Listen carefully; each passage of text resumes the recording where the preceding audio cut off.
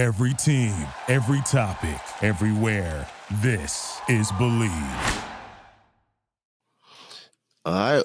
Welcome back to the Run.down over here on the Strickland YouTube channel, as well as the Strickland Podcast Network. If you are listening afterwards, the day after, Knicks pull off a victory that some may have thought would not happen, but it happened. They win 106-103 in Denver for the first time since 2006. So the streak is over finally.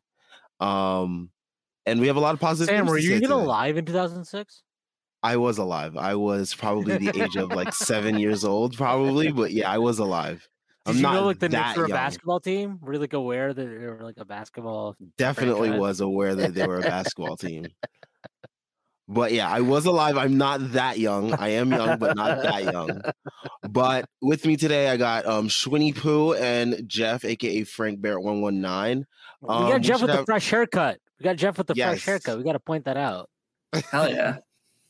It's I'm just trying to. I saw somebody on. I watched y'all stream last night, and somebody commenting said something insane like how sexy the three of you looked, and that you all were like fuckable or something. And I was like, man, I got to be up for the challenge. Yeah, well, you got the chain going too. You got a lot of swag. Yeah, happening. Thanks, man. Somebody once said in the comment section that I look like a soprano, so I'm just trying to live up to the name. The important thing is, I guess that I would fuck you, Jeff. That's right back at you, Schwinn. You didn't even point out. You didn't even point out the best part of my swag, the Strickland apparel. Oh, it's true. Oh, I couldn't see it. It was hanging. Shout out to Strickland merch. Check out the link in the description for that. Yeah. But yeah, I mean, where do we start with tonight's game? I mean, a lot of positives. We got to start Julius Randle. We have to. We got to be fair. We got to be arbiters of justice. We got to be arbiters of the truth. He was great tonight. He was actually great tonight. This was not like a empty stats thing, right? Like he was actually awesome tonight, I thought. Especially like I even like the bad shots he took, I was like, I could understand why he took those shots. They weren't like the shots of like, why did you just nuke this possession and take a step back jumper? He was great tonight. I like genuinely, you just got to say he was great tonight. He competed. His defensive effort in the fourth quarter. Like it's not a stretch to say his defensive effort was the key in turning the game. It's not. He was great tonight. If we're gonna shit on him when he's bad, we got to be honest about when he's great and when he's good. And he was really, really good tonight. And he deserves a lot of credit. He deserves all the credit that he's probably going to get from the MSG studio for the first time. But he was really, really good tonight. And that's all I can say. Like that's all you can say. And you know what? I want people to know this. He was really, really good tonight. And I'm happy about that. You want to know why? Because now maybe there's a GM out there. Maybe there's a GM out there that's like, oh wow, I can unlock him. We can unlock him. That's what we're hoping for. But either way, regardless of my, there we go. There we go. Regardless of my Emperor Palpatine, Swisher and I are on the same, same wavelength right there. Regardless of our Emperor Palpatine like intentions, he played great tonight, and he deserves credit for it. And if we're going to be fair, we're going to be assholes to people. We got to be right to them when they're good. And he was really, really good tonight. So he deserves all the credit. And that's it. That's all I got to say. He was unobjectively great tonight. Were there things he fucked up? Yes. There are things that people fuck up every night. But he was great tonight. He deserves all the credit. Definitely. Yeah, I think you nailed it when you talked about that it wasn't just like the box score. Like all the box score watchers who are always like, oh, he had 20, 10, and 5. How could he have been that bad? Like it wasn't just that he scored a couple extra points. It was the way he went about the entire game. I think no play summed up the game more than when the Knicks came out of the timeout in a tie game late in the game. Randle was cooking. Randle was carrying the team, and Tibbs called it a clear out for Brunson. And Brunson missed short. And Randle was so locked in, so into the game, so into doing what he had to do to win the game that he got that rebound and drew the foul. And to me, that was the most important play of the game. It gave the Knicks the lead. They didn't look back. And it's something that we've been asking for this entire season, at least for a long time. Do things that help your team win that aren't all about you. And he was unbelievable tonight in that capacity. Very little of this game was about Randall. He made it like about him in terms of how good he was, but I'm just saying it wasn't like the game plan was, let's get Randall going. It was Randall cooking and being great just within the team structure.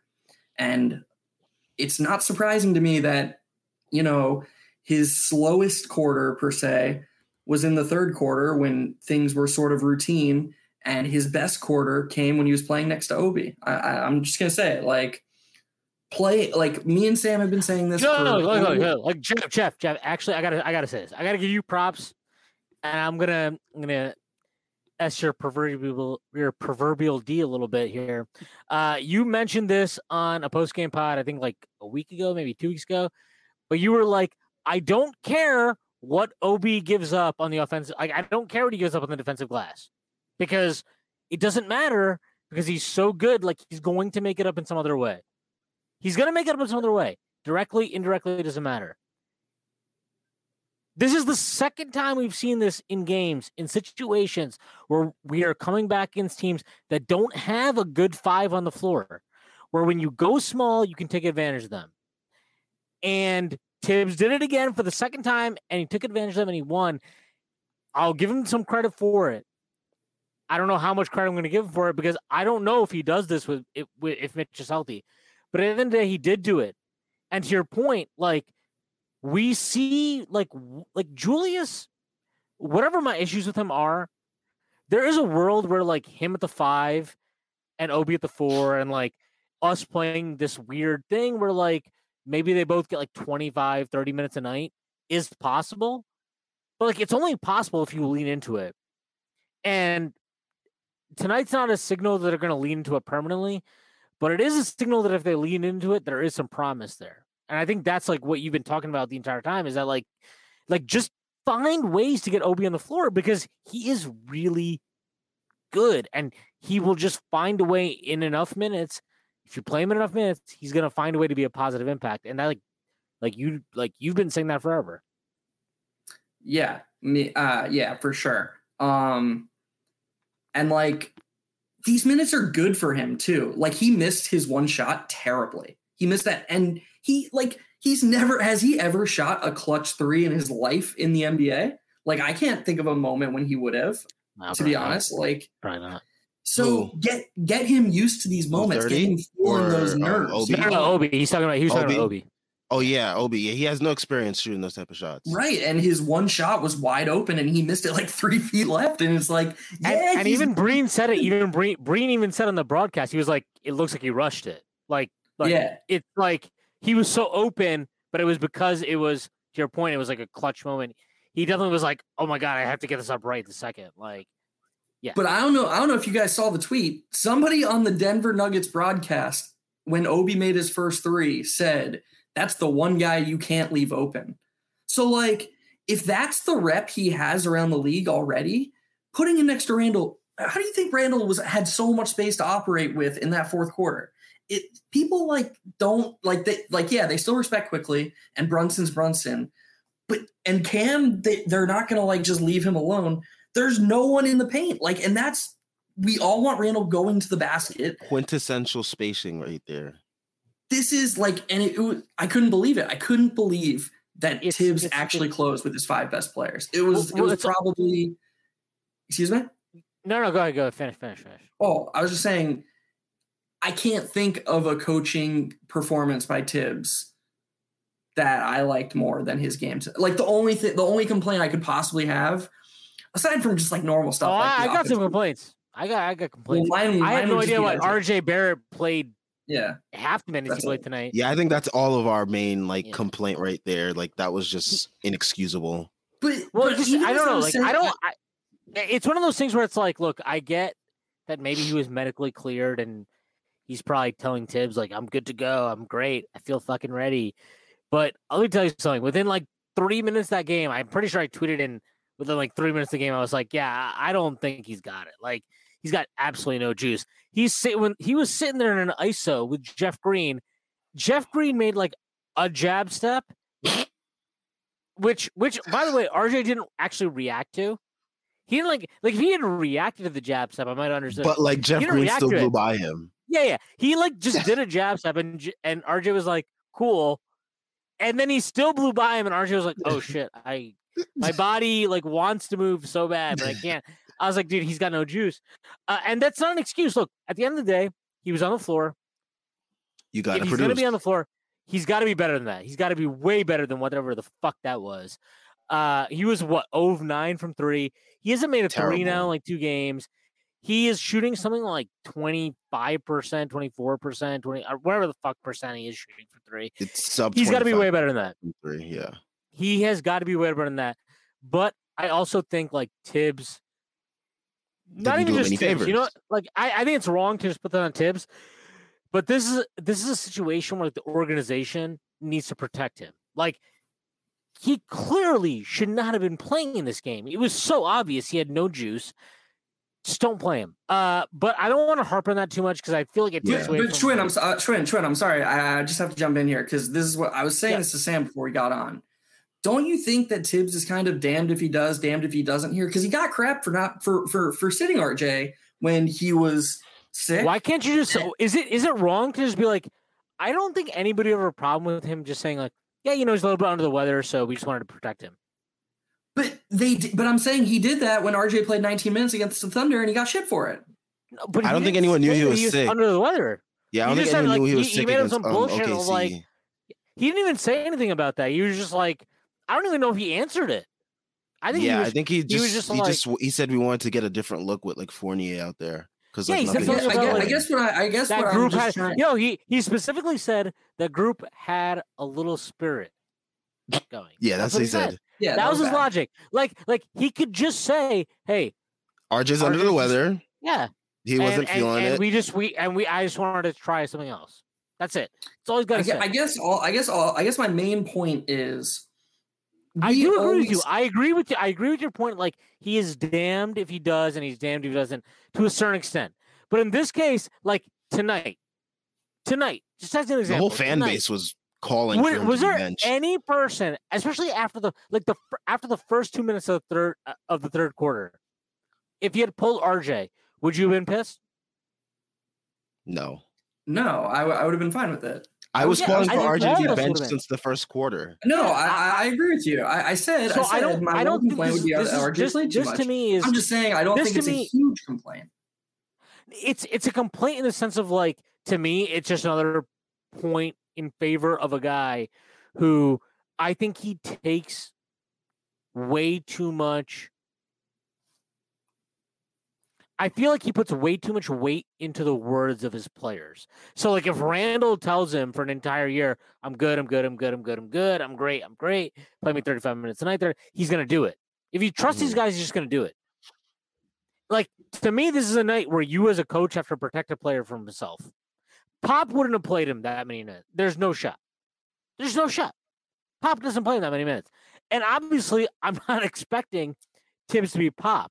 But the point is, like as a coach, you have to know when to protect players at a certain point. He didn't do it tonight. But you're right. Let's not harp on this. Let's not make this a Tibbs decision fucking thing. It's not. There's actually a lot of fun things about this game. Definitely. I thought. I guess I'm a little biased here because, like, early in the third quarter when it seemed like it was starting to, like, you know, when they went on that 9-0 run under a minute, I tweeted something like, it's very clear that Quickly, Cam, Brunson, Randall, and Obi have been their 5 best players. You have to close with them. And I tweeted that fully expecting him to not do it. And no, you're right. You're and you're right. He deserves all the credit. He deserves plenty of credit for that. I would say if he deserves, like, the annoyance I have is mostly that he didn't try it sooner. Turn to that earlier. Like, Cam didn't play that many. Like, he could have done that sooner in the third quarter, and staggered a little bit, brought Rose in, whatever. I don't want to like shit on Tibbs here because I agree with you. Like, he found the right five to close the game with. He picked it, and they won the game for him. And also he brought Sims back in at the right time. He brought Sims back in at the perfect time in the right position. And Sims was great on that possession, by the way. He was so great. But I think Quickly was awesome in this game defensively. This is like the third or fourth game in a row where he's just been an absolute stud on defense. And Obi, like, did he have the greatest offensive game in the world? No. But he still did some things that were good. Yeah, and actually, like, it's even more encouraging to me that, like, he didn't have such an amazing individual offensive game, but he was still part of units that ultimately won. We're largely positive, yeah.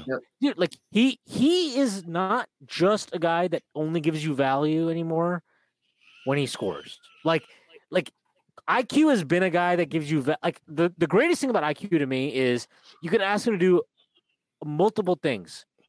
And he can do all those things, and he can help you win games. Jack of all trades, Swiss Army knife. Yeah, I have never known that or necessarily believe that to be the case with Obi, and I don't still think that's the case with Obi. But, like, to see a game like this where he was not amazing offensively, but he was still critical to units and lineups that it helped you win the game, that is a very, very positive sign. And by the way, Quickly was really good offensively too. He had 6 assists and 1 turnover, and his 1 turnover was that stupid 24-second shot clock violation where he thought the regular clock was the clock, like clearly. Yeah, yeah. But he was dicing that defense. He called for that Conchar switch like 4 times, and he set something nice up every time. I thought he was really good on offense. One of his better offensive games. He's absolutely the best. I tweeted out he's absolutely the best lob passer on the team by far. Like, it's like not even a comparison with anyone else. Like the way he's just able to set up guys. Yeah, like the one to Sims tonight was. And if we're gonna do the Tibbs credit thing, I think Tibbs deserves a little bit of credit. For sticking with Rose, who was not cooked. He was not cooked tonight. He played a good game. He played all right. He made some shots.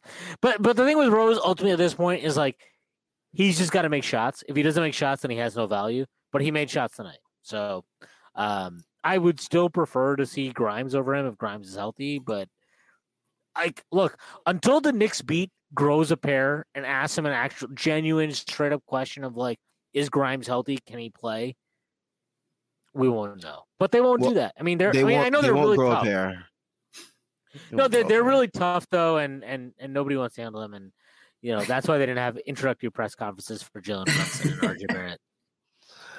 And by the way, Schwinn, something you've been talking about for dealing with for I don't know a season and a half now, which was proven again tonight. Everyone, because you're like the most followed of anyone, and you're fucking like sometimes I get bored and I'm like, I wonder what the comment sections of a Schwinn tweet look like, and they're always just hell. They're always just utter hell. And the one thing you deal with more than anything is when you talk about like, oh, the Knicks are really good with Quickly and Obi on the court. Maybe we should do that more. Everyone always says, oh, but they're only playing bench players, and that's the only reason why. Well, here we go. We get another game. That logic. Well, look, they only played bench players tonight. Zeke Naji was on the floor, so they only played bench players. That's it. That's all you can say. Right? And again, like that logic is so flawed and stupid. I hate it. They played against the starters tonight, and what a shocker! It didn't just fall off the map. Like it didn't. It's just. I mean, there were so many instances last year of them playing against other teams' starters and like kicking their ass. Like the Bucks game early last season, when they made that comeback, or they almost made that comeback, it was legit Obi and IQ with Derrick Rose and Alec Burks and Taj Gibson versus Giannis and Drew Holiday and Middleton out there on the court. Like, what are we doing? Like, this fan base. But before we get into comments that probably address more of the topics that we do want to discuss, everyone's favorite part of these shows that everyone cannot skip right now. NBA fans, the wait is over. Basketball is back, so tip off the season with DraftKings Sportsbook, an official sports betting partner of the NBA. New customers can make any $5 NBA moneyline bet and get $200 in free bets if your team wins. Check this out. In addition to the usual bets, everyone can boost their winnings up to 100% with DraftKings stepped up same game parlays. Go to the DraftKings Sportsbook app, opt in, and place a stepped up same game parlay today. With payouts bigger than ever, DraftKings Sportsbook is where I go to bet on the NBA. Looking at some matchups for tomorrow or today, depending on when you're listening to it. We got just a whole bunch of late games, all at around like 10 and 10:30. That's weird. Who scheduled this NBA schedule? Portland Trailblazers facing the Nets. Ooh, Nets are on a West Coast swing. They just got smacked by the Kings the other day by 1,000,000 points.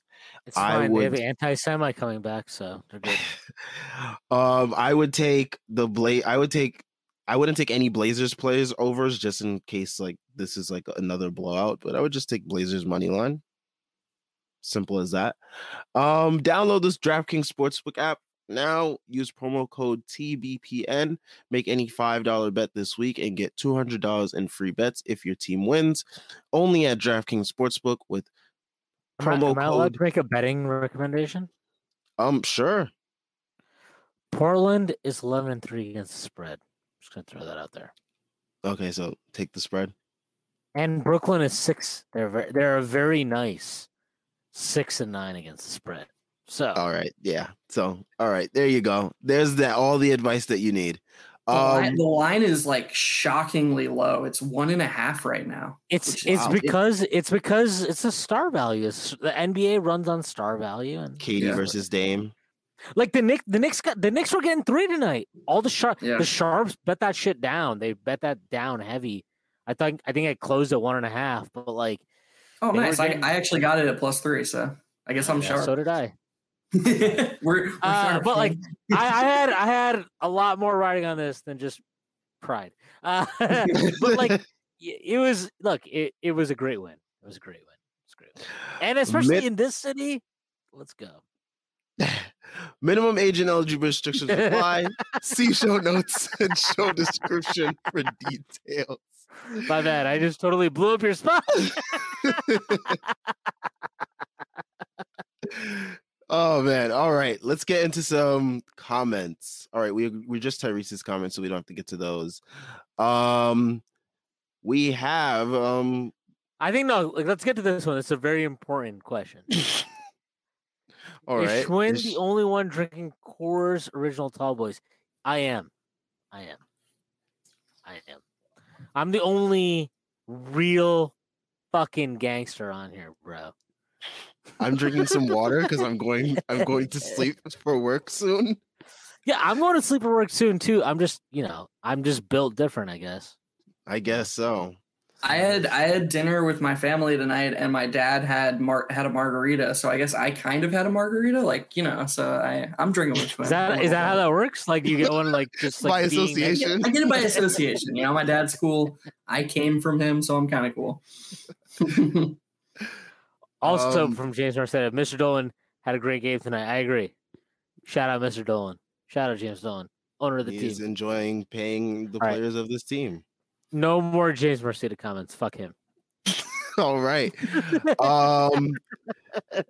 So how do we feel about Grimes tonight? So he obviously didn't play, but a lot of fans are definitely upset. I tweeted out today that since RJ didn't have it going, and I know Thibs is like really big on like using the height excuse, like when he's like talking about matchups, like, oh, we wanted this player because he matches up better due to his size, all that BS that Thibs usually comes up with.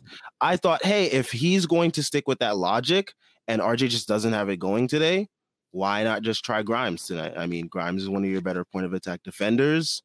The Nuggets were obviously hunting RJ in a multitude of situations. I mean, you had guys like KCP and Bones Highland and Jamal Murray just actively searching out RJ Barrett.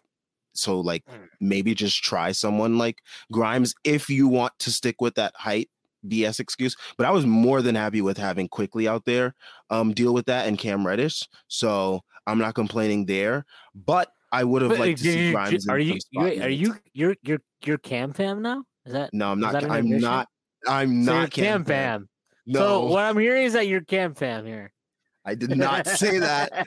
I am pleased with how he's been playing. He's put together a string of consistent games, which is all I've ever asked of him to do. So I can't complain. But how do we feel about, I guess, this decision? I feel like it's pretty tough to comment because we just don't know. We just don't know. Like if he's getting DNPs because Tibbs likes a 9-man rotation, he's 100% healthy, it's a disaster. Like there's no argument it's not a disaster because you can't justify it. Like I don't care that he had like a couple of rough stretches when he was trying to come back from an injury. You make a 10-man rotation work with staggering, or you say, all right, man, like nice game tonight, Derrick Rose, but sorry. Like we'll send you to a contender if you want, or you can wait for somebody to get injured. But Grimes getting 100% healthy scratches would be inexplicable. The thing is we just don't know. Like they could just be suiting him up and he's 80% and Tibbs is like, look, you're really important to me. I really like you. And I'm just going to wait until I know you're 100%. So that's my best answer. Fair, pretty fair. Schwinn. I have actual no thoughts on like Grimes not playing the last 2 games. Like what Jeff is saying. I don't know the medical situation. That's fine. If he was healthy the last 2 games and Rose played over him, that'd be a problem for me, regardless of the results of the games. I think that's a really big problem. First of all, I want to make this very clear. He was not untouchable in trade talks, okay? He was untouchable in like very, very specific scenarios. Nobody knows what the scenarios were. Nobody knows what the hell any of the final offers to Utah were. There were clearly very, very many offers. I don't care. I'm over After this. you said untouchable, most Knicks fans probably just tuned out after what you said. Maybe. Because as soon as they hear untouchable, they just run with it. They don't know. But look, the entire thing, I never wanted them to trade for Donovan Mitchell. So I'm fine with this. I'm fine with how it worked out. But he needs to play. He's got to play. They got to find him minutes. He's really fucking good. I honestly, like, I liked what Rose gave us tonight. Yeah, Rose played well. I don't think he hit shots. He gave us. But that's his entire value. His entire value at this point is just related to like hitting shots. He doesn't really provide as much value anymore as a decision maker offensively. I actually hate when he initiates offensive sets. I think Quickly's way better than him at it. I think that Tibbs has trusted him to like do that now. I don't know if Tibbs has trusted him to do it. I kind of just feel a little bit more than before, I believe. No, see, I think it's more not all the way though. I kind of think it's just Quickly being like, actually, I just think I'm better than you. I'm not joking. Like I really think that's what it is. Where it's like he's just kind of like, I'm better than you now, actually, and so I'm going to do this more. Because I don't think Tibbs has ever shown in his career an ability to trust the young guy.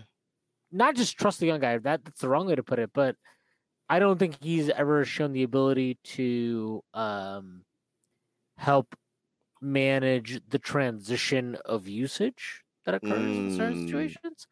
The changing of the guard. Yeah, he's never shown that. That was a big problem for him at the end of his time in Chicago when Rose was clearly on the decline and Butler was very much on the upswing.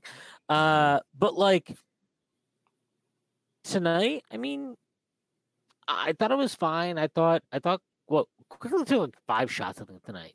Barely shot tonight. But he didn't barely shoot tonight because he didn't like have opportunities to. I just thought he played such a really, really good floor game. Like I just really think he did a good job of putting the team in a position when he had the. And he was a touch hesitant. Maybe a little bit, but like as soon as Brunson and Randall came back in the game, I think he was just running sets. Like I thought he was just running sets, and I didn't mind that because like 1, Randall had it going tonight. And 2, I trust Brunson to get it going when he needs to get it going. And 3, he was still giving you everything he gives you defensively, which is a lot. And it's also to the point where I think he's super underrated. I mean, I thought he's underrated forever, as you have, Jeff. But like this year especially, his defense to me has taken it's like That a last possession parabolic. was special. It's I a mean, it's He's a an parabolic. all NBA. He's an all NBA defender if he gets the minutes, and it's not close. He played. No, I mean, on, even if he gets the minutes, he won't be because there'll always be these bullshit fucking things like, oh, he's not that big. Oh, like there are always these fucking things for like why he's actually not good at what the numbers say he's good at, right? Like that's the whole thing about his career, and we know this from Knicks fans is that like actually he's not he's not actually helping the team win the game when he's on the floor, even though all of the metrics, every single metric, aside from like his field goal percentage, tells you that he's helping you in the game. He's actually not. So the big secret of the Quickly is he's actually not good, and there's this huge numbers conspiracy that is making you think that he's good at basketball. But the important thing to remember is that he's actually terrible at it. No, he's fucking really good, and you're right. Like I agree. Like he's an all NBA defender so far this year. He won't get the credit for it because he'll never get the credit for it because he's 6'3", and he's a non-traditional defender, and he does things that are not unspectacular, unglamorous. He's not a lockdown one-on-one ISO defender, although he did put Jamal Murray in fucking jail. Put that motherfucker in jail tonight. But like, look, I don't care, man. I wouldn't trade that kid for anybody in that draft class other than like what his draft class was who were the top picks in that one? That was the Wiseman one. So it was Ant, Wiseman, LaMelo, Desmond Bain, Tyrese Maxey, those dudes. Yeah, right. Yeah, no, look, I don't care. I wouldn't trade him. Maybe we actually had someone that asked if IQ can make all one of the all defensive teams. I mean, he can. I would if love these for him, motherfuckers have brains, but they don't. Yeah, I mean, all defensive team. The team is just unbelievable. Like, so they only gave up how many points? Did they give up tonight? They only gave up 103 points tonight. So they gave up 103 points tonight. The team's defensive rating with Emmanuel Quickley on the court obviously went down, which should be impossible basically because it's so low. With Emmanuel Quickley on the court, they're giving up 101.8 points per 100 possessions. Lowest on the team, not even close, not close at all. With Emmanuel Quickley on curious. Obi at 104.1, but he plays all terrible defender, by the way. Yeah, no, he's a fine defender, but like he also just plays, a lot of his minutes with Quickley. Mm-hmm. But here's where you really see it. When Quickley doesn't play, the Knicks give up 119.5 points per 100 possessions, an 18-point difference. And again, no one is close to that high when it's off. His gap, he's the lowest when he's on and the highest when he's off, and neither are close. Like, he's the team's most valuable defender. I'm sick of people saying he's too small. I don't care. I'm just saying he is the best prospect on this team. He is the best young prospect that we have. He is the guy that is the closest to making a star leap. Because I'll tell you this. All he has to do to make a star leap is this. Shoot 40% from three. Yep. Yeah. That's it. Make more shots. He makes more shots. That is an all-star. That is a full-blooded all-star. I mean, you drafted if his coach lets him there. I mean, we saw at the end of last year the sneak preview of. Well, no, but he only played He only played against bench guys at the end of last show. You're right. My fault. Okay. My fault. No, but I love RJ. I love RJ. But if we can be real about RJ, like forget tonight's game. Forget the last game. Let's just chalk those off to he's tired and sick and whatever. If we're gonna be real, if we're gonna be harsh with our boy, who I love, has he really been more impactful than Cam Reddish this year? I don't think so. I don't think so either, but I'm not. My Twitter handle is named after him. That's just that, and I was the first one on this post-game show to just jump ship and be like, I'm on the Cam hype, I'm in. But man, that's such a change from 2 weeks ago or from a month ago. I love him. I still believe in him. And I think some of this stuff is based on like, I don't think he is necessarily bought into what Tibbs is selling him right now. But like at the end of the day, like I think he's just got to be better than what he's been. And if we're just judging on what we've seen this year, just this year, which is, look, let's be fair, it's 15 games. It's been pretty unimpressive, aside from like stuff related to what he does in the drive, which I've vocally talked about. But like his defense has fallen off a fucking cliff. Yeah, it's he was awful, and then he's got awful defensively. Yeah, just I mean they were hunting him. Yeah, and like maybe some of that tonight was just he just was not shouldn't have been on the floor.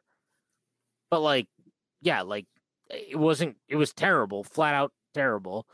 And then offensively, you're talking about a guy that like he goes through these bouts every few games where it's like he can't make the right decision because he just gets frustrated. And it's like, can you grow up? Like, which look, I'm 78 years old, so it's easier for me to like I need to grow up.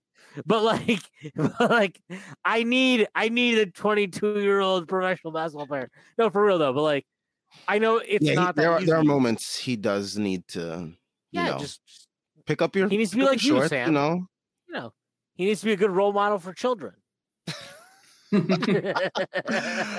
Oh man! And they say Knicks fans don't criticize RJ. Where do they get these fables from? Let's get to some more comments. JL, he says, still think 10 threes from Randall through 3/4 is a bit much from him. Whoa, almost said something else there. He's taking more threes per game than his fake shooting year. Okay, that's interesting tidbit. Didn't know that. It does seem that he does taking more. Tonight he did have it going. I think that really catalyzed the team. Is that a word? Catalyzed? Yeah. He was a catalyst for the team. Okay. It can be if you want it to be. Okay. Yeah. His threes really catalyzed. Catalyzes the verb. Catalyzes the verb. Sure. It is? Okay. I'm good. Okay, thank you. I thought I was making up a word there, but thankfully I'm not. But yeah, I felt like his threes really catalyzed the team early, especially when RJ just didn't have it going. And Jalen Brunson just didn't really seem like he was going to be as assertive to start the game. So he really picked up the offense from jump. And I thought it was going to be similar to the Minnesota game where he started taking bad shots and they were going to go in, and then it was going to encourage him to keep doing that. But he stayed within the offense. Credit to him. Tonight's performance of his it's why he's so polarizing and why he's so frustrating as a player for this team. It's because like, okay, you give us this performance, but like in 3 games, are we going to see the same effort when you're like not as involved? Like, I think we are. I actually think we are. I think I'll say it because I think I'm going to be the only one who is on this island, and I'm happy to stand on this island. I would be very disappointed if he played a game like tonight, saw all the ways that he can contribute without like playing heliocentric 2021 basketball, saw it directly result to a win that he was the hero of, that it wasn't anything like those 2021 games. I would be super, super disappointed. And I'm open to being disappointed. I'm open to having my heart hurt again by Julius Randle. I'm not saying I'm totally sold, but I'm just saying I do think there's a greater than 50%. A cover for your heart. Can I like buy you like a cage for it? Like, I just think that he saw for the first time what doing the little things and making winning plays in a non-scoring way. He saw the direct result of that, and that's got to feel so good. And I just, more than anything, as a Knicks fan, like you guys were talking about earlier, I do believe somewhere that trading Randall is the best for the franchise. But I'm more than anything, I'm a Knicks fan, and I'm rooting for the guy. And I just really believe that he's gonna use this as a jumping off point. That doesn't mean he's gonna have 30-point nights every night. That doesn't mean he's not gonna have defensive lapses. That doesn't mean he's not gonna be a friggin' no energy. He had those tonight, but I think we're gonna see more good than bad going forward.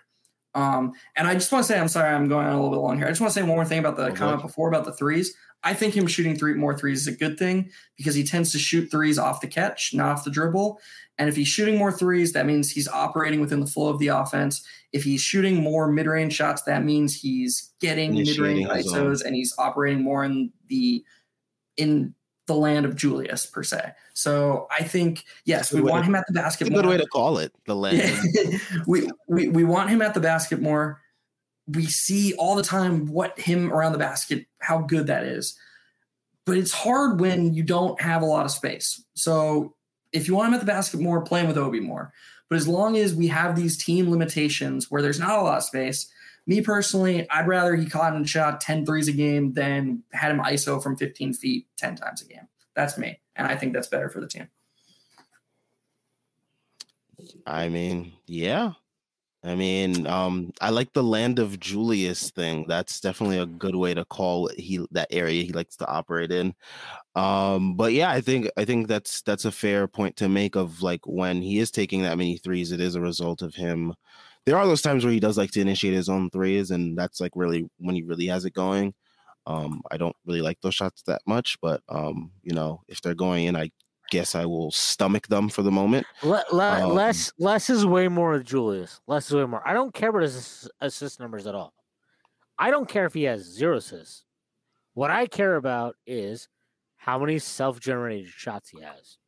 Because the more self-generated shots he has, the worse he is. That's a consistent thing. Like, aside from the COVID year, aside from his All-NBA year, where, which is totally legitimate, and we should hang our hat on that forever. If you're a fucking moron, maybe you should do that.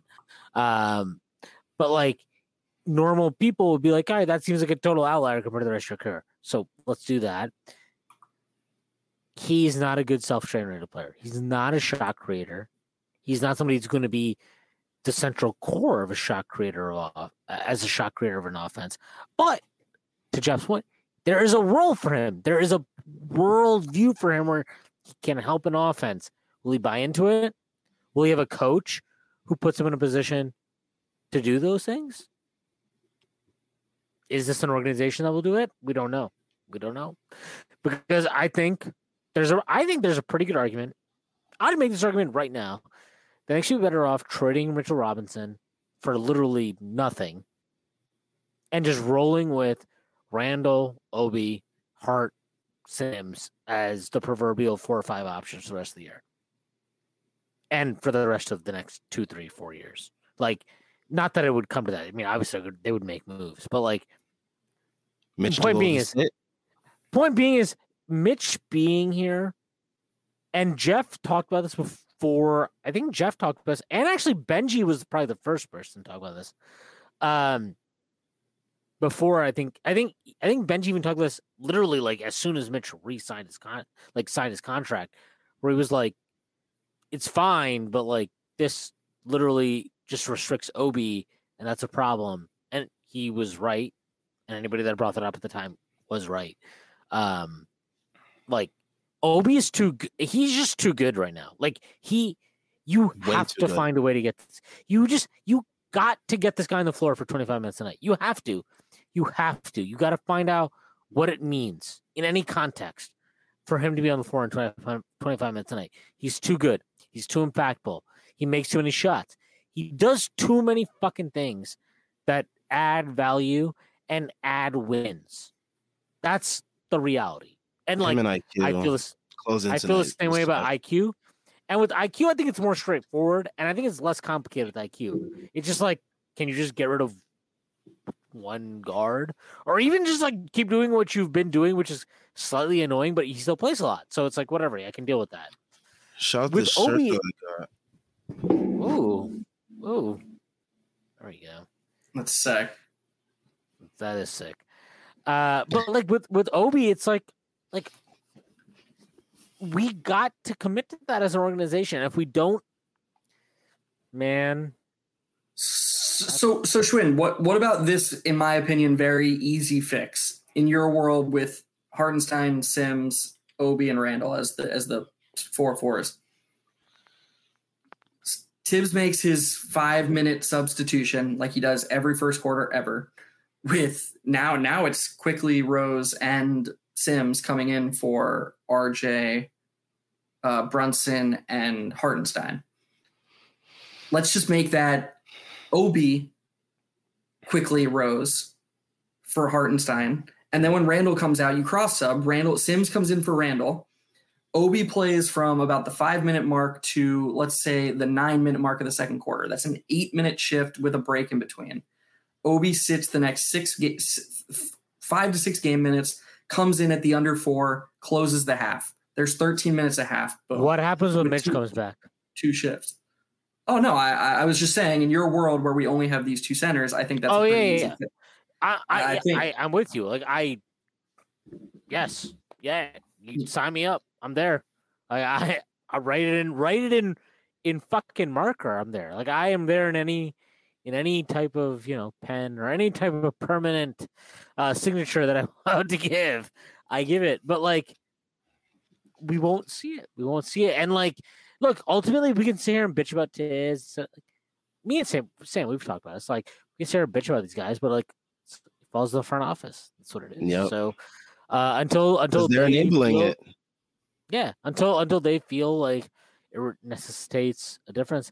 I think we're just better off talking about the fun things that happened tonight because it went. Don't you guys feel like can we just talk a little bit about Cam? Can we talk a little bit about Cam? Sorry, what's that? Oh, I was just gonna say, don't you guys feel like we're closer? We are. To we're ideal after tonight. Don't you feel like tonight was a step forward? I will say this: if all you did is for the rest of the season, you just replace all of Rose's minutes with Grimes, I would sit here and tell you that I have issues with Tibbs and bitch about Tibbs and whatever, but I probably would not have a huge problem. I wouldn't have a problem with them just keeping Tibbs until the end of the year if that was the case. If they just played out the rest of the year, except what we saw tonight is that Grimes took Rose's minutes and Mitch somehow disappeared forever, I would be fine. But we know that will never happen. So, but I do think, I think Cam Reddish, he deserves his own conversation. I think he was awesome tonight. I think his defense, look, if we're going to shit on Tibbs, which we've shit on Tibbs, I think he deserves a lot of credit for the defensive development of a lot of the players on this team. And I think Cam is maybe one that is, we talked about this last year, I think when we acquired him, Jeff, we were yeah, no, he's probably somebody who's going to benefit from Tibbs's militaristic, platoon, development. But he is. And I think you're seeing it right now. He's awesome right now. His defensive stuff right now, even when he's behind, he's at least behind now in a way that he can still impact the play. Whereas before he used to be behind the play where you're just I hate you so much, dog. he's leveraging his length. Yes, he's getting into the lanes and he's just poking the ball when dudes are just passing by him. I mean, there were so many instances in the first he is poking balls.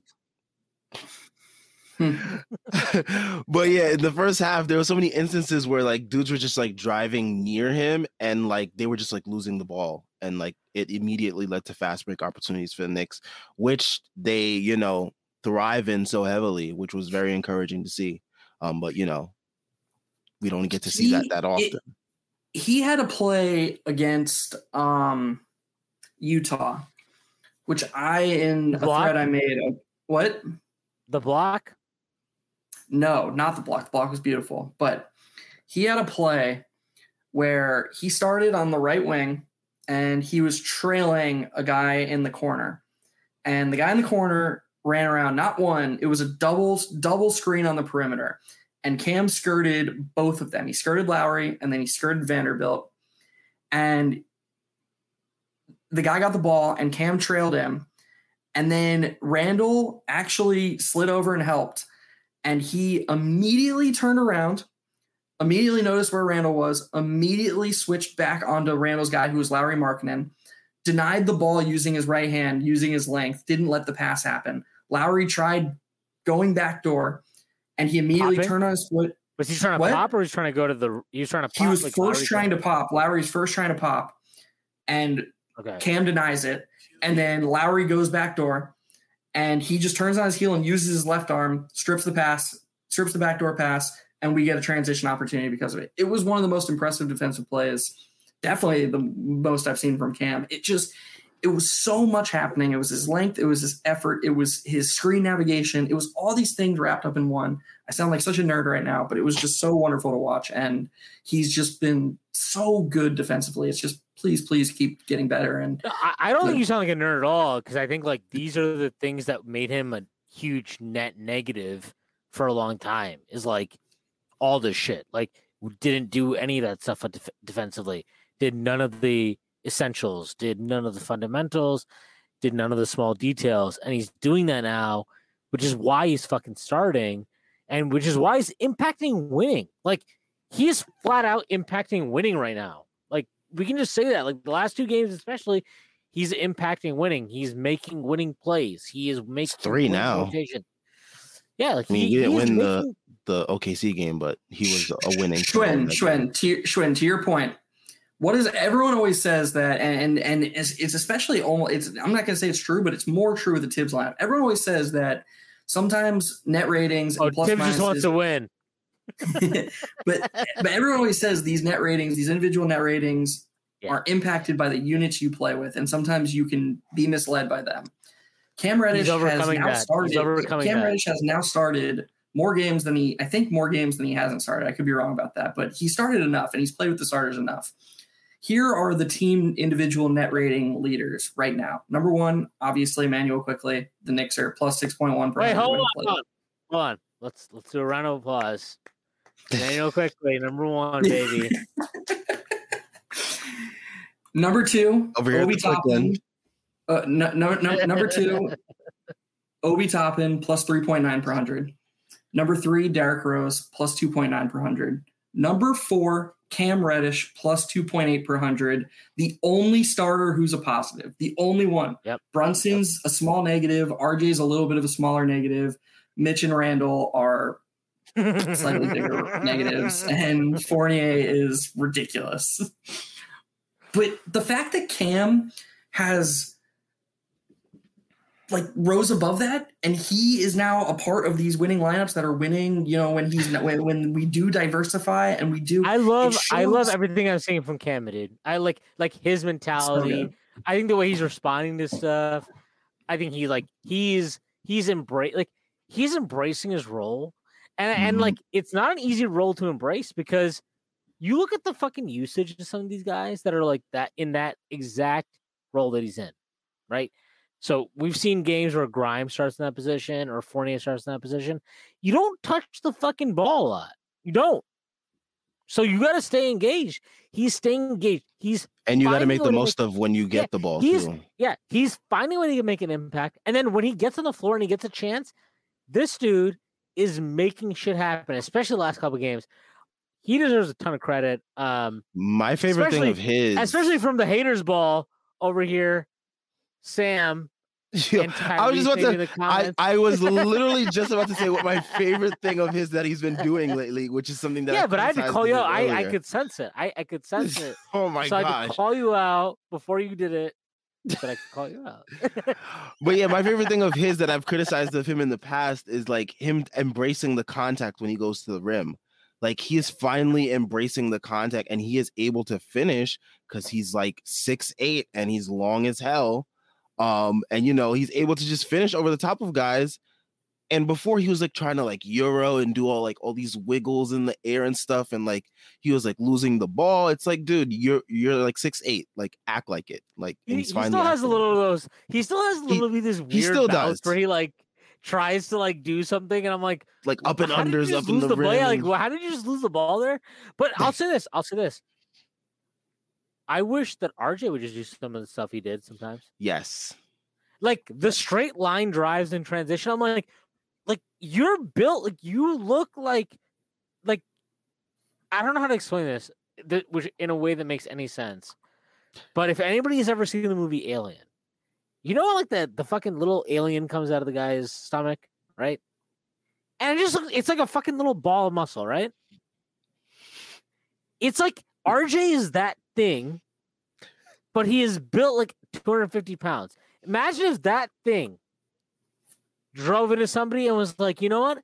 Actually, instead of trying to draw contact, I'm going to avoid it entirely and try to make a finesse layup. Like, that's what RJ does constantly.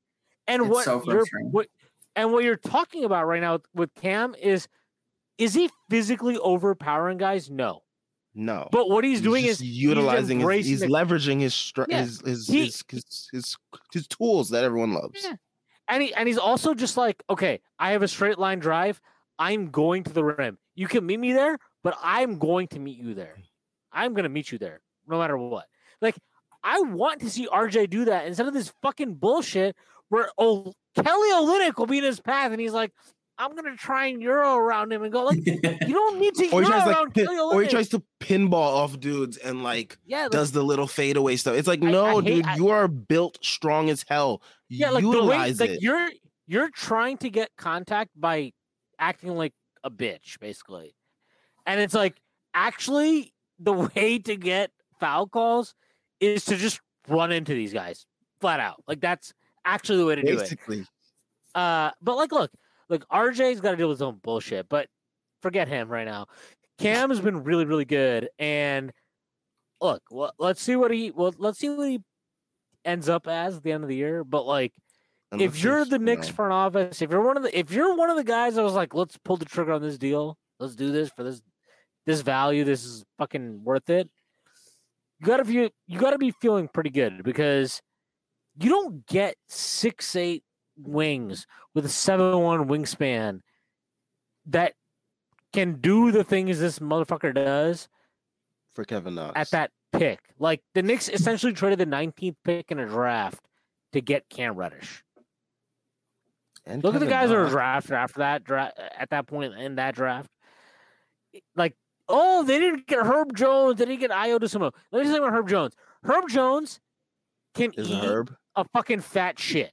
Like, literally the most overrated player in the league. Can't fucking shoot a three.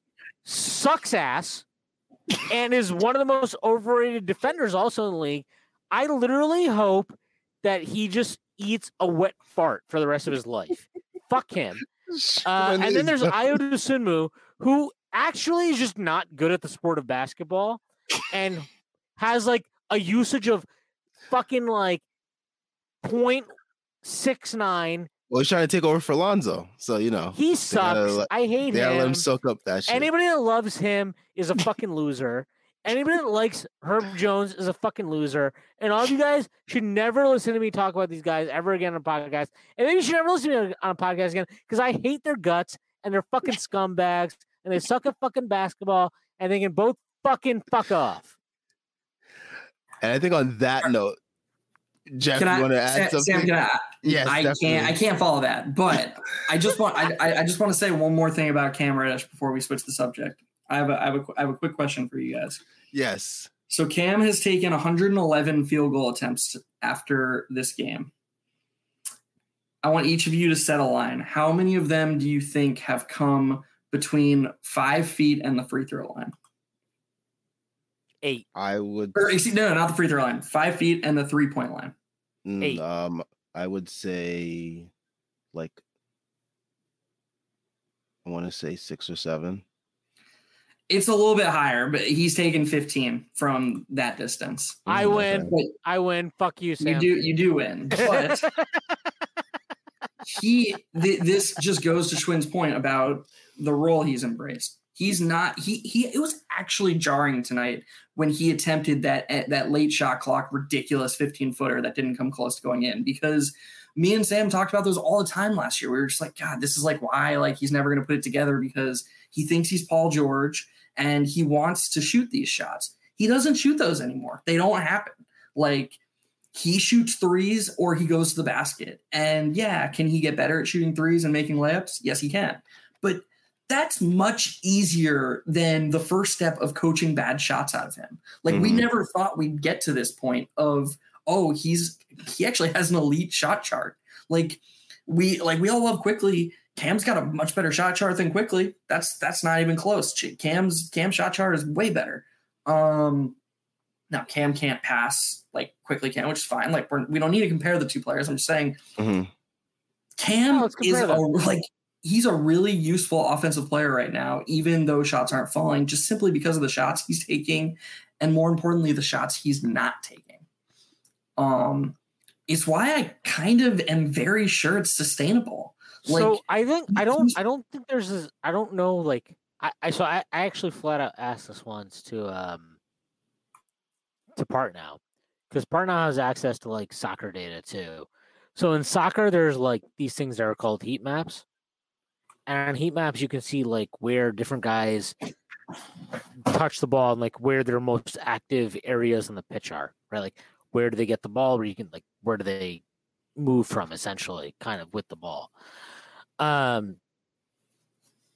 don't know what the hell Cam's heat map is. I don't know what the fuck IQ's heat map is. I would imagine they're pretty synergistic. Like I imagine that they don't overlap each other. I imagine that RJ and Randall overlap each other a lot. I imagine RJ overlaps areas that Cam likes to be in a lot, and that Randall overlaps areas that he likes to be in a lot, except when Randall's at the 5, which I think is a totally different thing. I just think like these are things that are worth considering when we're talking about these players of like how do they fit overall. I know you weren't saying that, by the way. Just like, you know, it's an interesting conversation to have of like where, like, how do you get guys going into their comfort zones and how do you get guys rolling? And I don't know if the Knicks have done a great job of like getting Cam rolling, but I do think the Knicks have done a good job of like getting Cam to understand what he is and isn't good at, and getting him to like actively pass out of bad situations, even if he's not creating an advantage, just passing out of bad situations.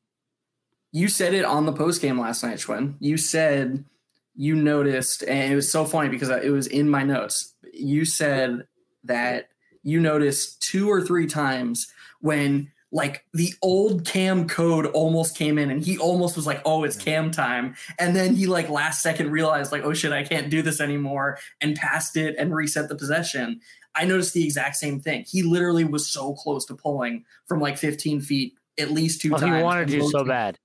Everything in his heart was like, it's Cam time, baby. Like, I'm Paul George. Like, it was, he was there, but he didn't though. And that's what you're saying. Like, that's credit to Tibbs, credit to the coaching staff. That's that Cam Reddish. Yeah, and like, you know, we can shit on Tibbs all we want, but like, you have to give him credit there. Then obviously, like, if we're gonna assign him all the blame for this stuff, you got to give him credit.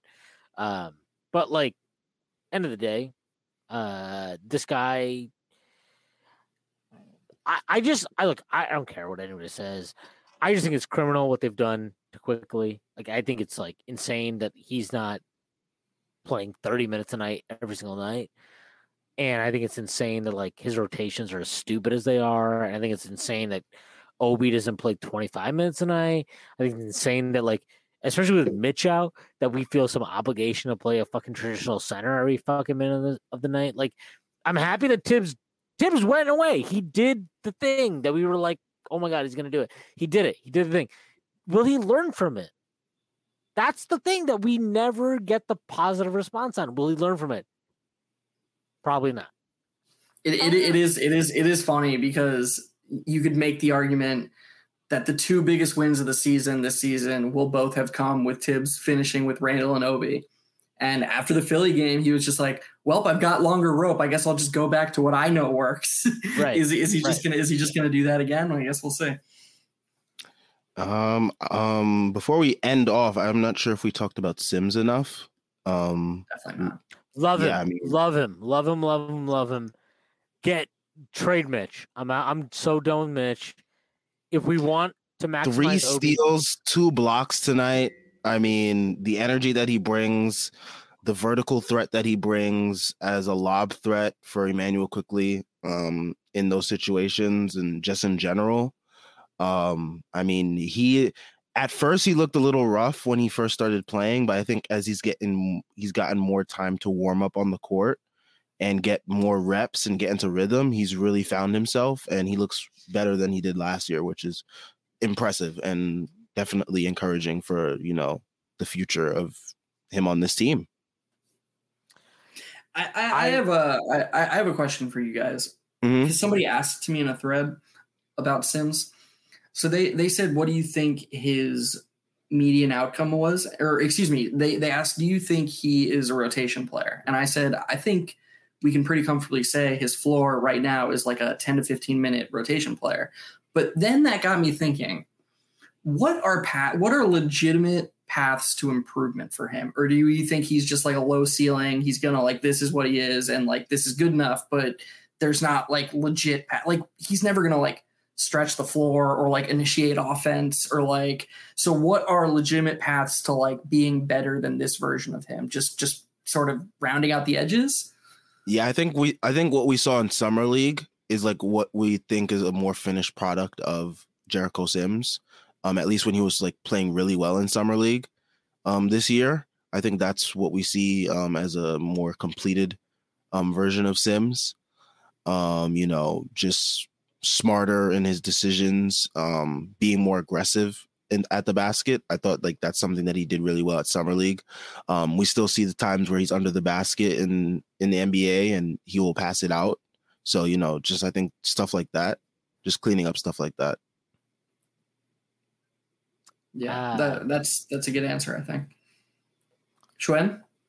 I'm pretty high on Sims.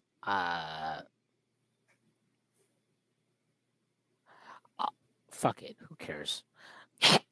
I think he's gonna end up being better than Mitchell Robinson. That's so strong. I think he's a more versatile. I think he's a more versatile defensive player. I think he provides you more versatilities in ways that matter in the modern NBA. I think that he has the ability to grab offensive rebounds and do more with it than try to rush up and finish it, because you have small hands, inadequate hands that can't handle being in traffic. I think he can set real screens, which matters to running an. He's the best screen setter on the team. Yeah, he can actually set screens, which matters to an NBA offense. I'm over Mitch Robinson. I would trade him in a second. I think people that wanted to do that before the offseason were probably right. I also understand why you don't want to lose the asset for nothing. Part of the, equation of losing the asset for nothing is that you end up trading the asset for something. So we will see if this front office can trade this asset for something.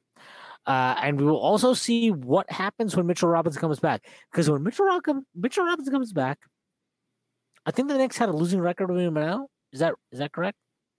Yeah. I don't remember specifically. When was the game that he got hurt? Well, so he was definitely in the Bucks game when we lost to Milwaukee. All right, now I have to say. Yeah, because I'm just thinking about like when that actually. Either was. way, I know the net rating stuff. He has not had like a great the Knicks just fucking fall apart when he doesn't play record. He's played 8 games. Yeah. And I just look, do I think he's a bad player or he's a useless player? No, I don't. I think he's a very useful player. I think there are things that he does that help add wins to your record. But if we're gonna be real, if we're gonna be fucking real about this team, if they can't trade Randall, and I think this is like a reasonable thing that we need to accept. If they can't trade Randall because trading Randall will just require them to dump too much draft capital. If that's the world we got to live in, then you got to get rid of Mitch. I think that's just a fact. You got to, because they don't work together. And not only do they not work together, but they exacerbate the issues that you have with RJ and Randall, which already exist no matter who the fuck you play at center. So it is what it is, but I think Mitch is short. Spacing matters a lot if you keep a lot of these pieces here. And you know what else matters a lot is just actually setting contact on screens. So the thing is if Mitch ever wanted to do that, I would change my tune. I'd tell you that. But he doesn't want to. Doesn't want to. He's never shown any ability or desire to. So I have no reason to project that onto him, and he can go fuck himself. Oh my gosh. The thing is too is that Drunk Schwinn, everyone. Obi and Randall playing together matters, but we're starting to reach the point where RJ at the 4 matters too. I think we're learning very quickly that he's not a shooting guard. He is a small forward, but he's a small forward who needs to lean towards a point power forward if he's gonna take a step or two as an initiator. We're also learning that Obi and Randall at the 4 or 5 is a weapon. Right. Yeah, for sure. No, I agree. But I think RJ at the 4 with like Sims at the 5 could be a weapon too. But like what we're talking about is like optionality here. Like we don't have optionality with Mitch. Like there's no optionality. I'm agreeing. That's what I was saying. Yeah. I was saying that in support of your point that getting rid of Mitch not only opens up minutes for Randall and Obi, but it allows you to then take the next step of diversifying RJ and Cam's minutes, letting them play some stretch 4.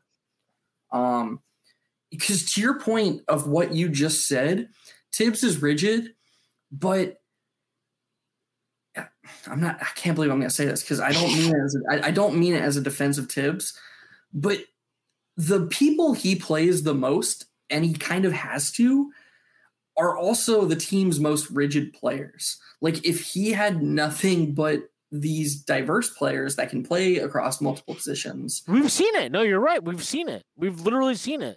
Like when injuries have forced his hand and he doesn't have a Randall, he doesn't have a Mitch, and he has to play like he's shown his ability, like, yes. Like, and this is what we don't know. Like, this is why it's so confusing. It's like we've seen Tibbs be very creative. But his creativity only comes out when he's given a short stack, right? Like when he's got less to work with. Yeah, and similarly, we only see the diverse lineups when he doesn't have the Mitchell Robinson at the 5 who can only play the 5 type of shit. Yeah. All right. I think this is a very great place to end off. Much positives. I know our friend Severinks will probably have much more positive things to leave in the comment section this time as opposed to the last post game. You can actually now check out these on live replays. We have live replays of the post game show giving the next morning. So if you want to check that out, usually around 10:30 in the morning or so, I schedule them for. Or you can just stick around for the audio version. That's always cool too. Subscribe. We are on our way to 1K subs, so definitely help us out there. Leave a like. It definitely helps with the YouTube algorithms and whatnot. And helps get us out there to more Knicks fans that may not be aware of us. Check out the links in the description for everything Strickland related. We have links to the site, the Twitter to follow us there, the merch so you can get cool stuff like what Jeff is wearing, and the Patreon, another great way to support us, and you get access to the Discord where the conversation never ends with a whole bunch of Knicks fans. So we will be back after the game on Friday versus the Warriors. Hopefully that is another win. Warriors have been struggling lately, so maybe we could take advantage of that. We will be back then. That is on Friday. Peace out.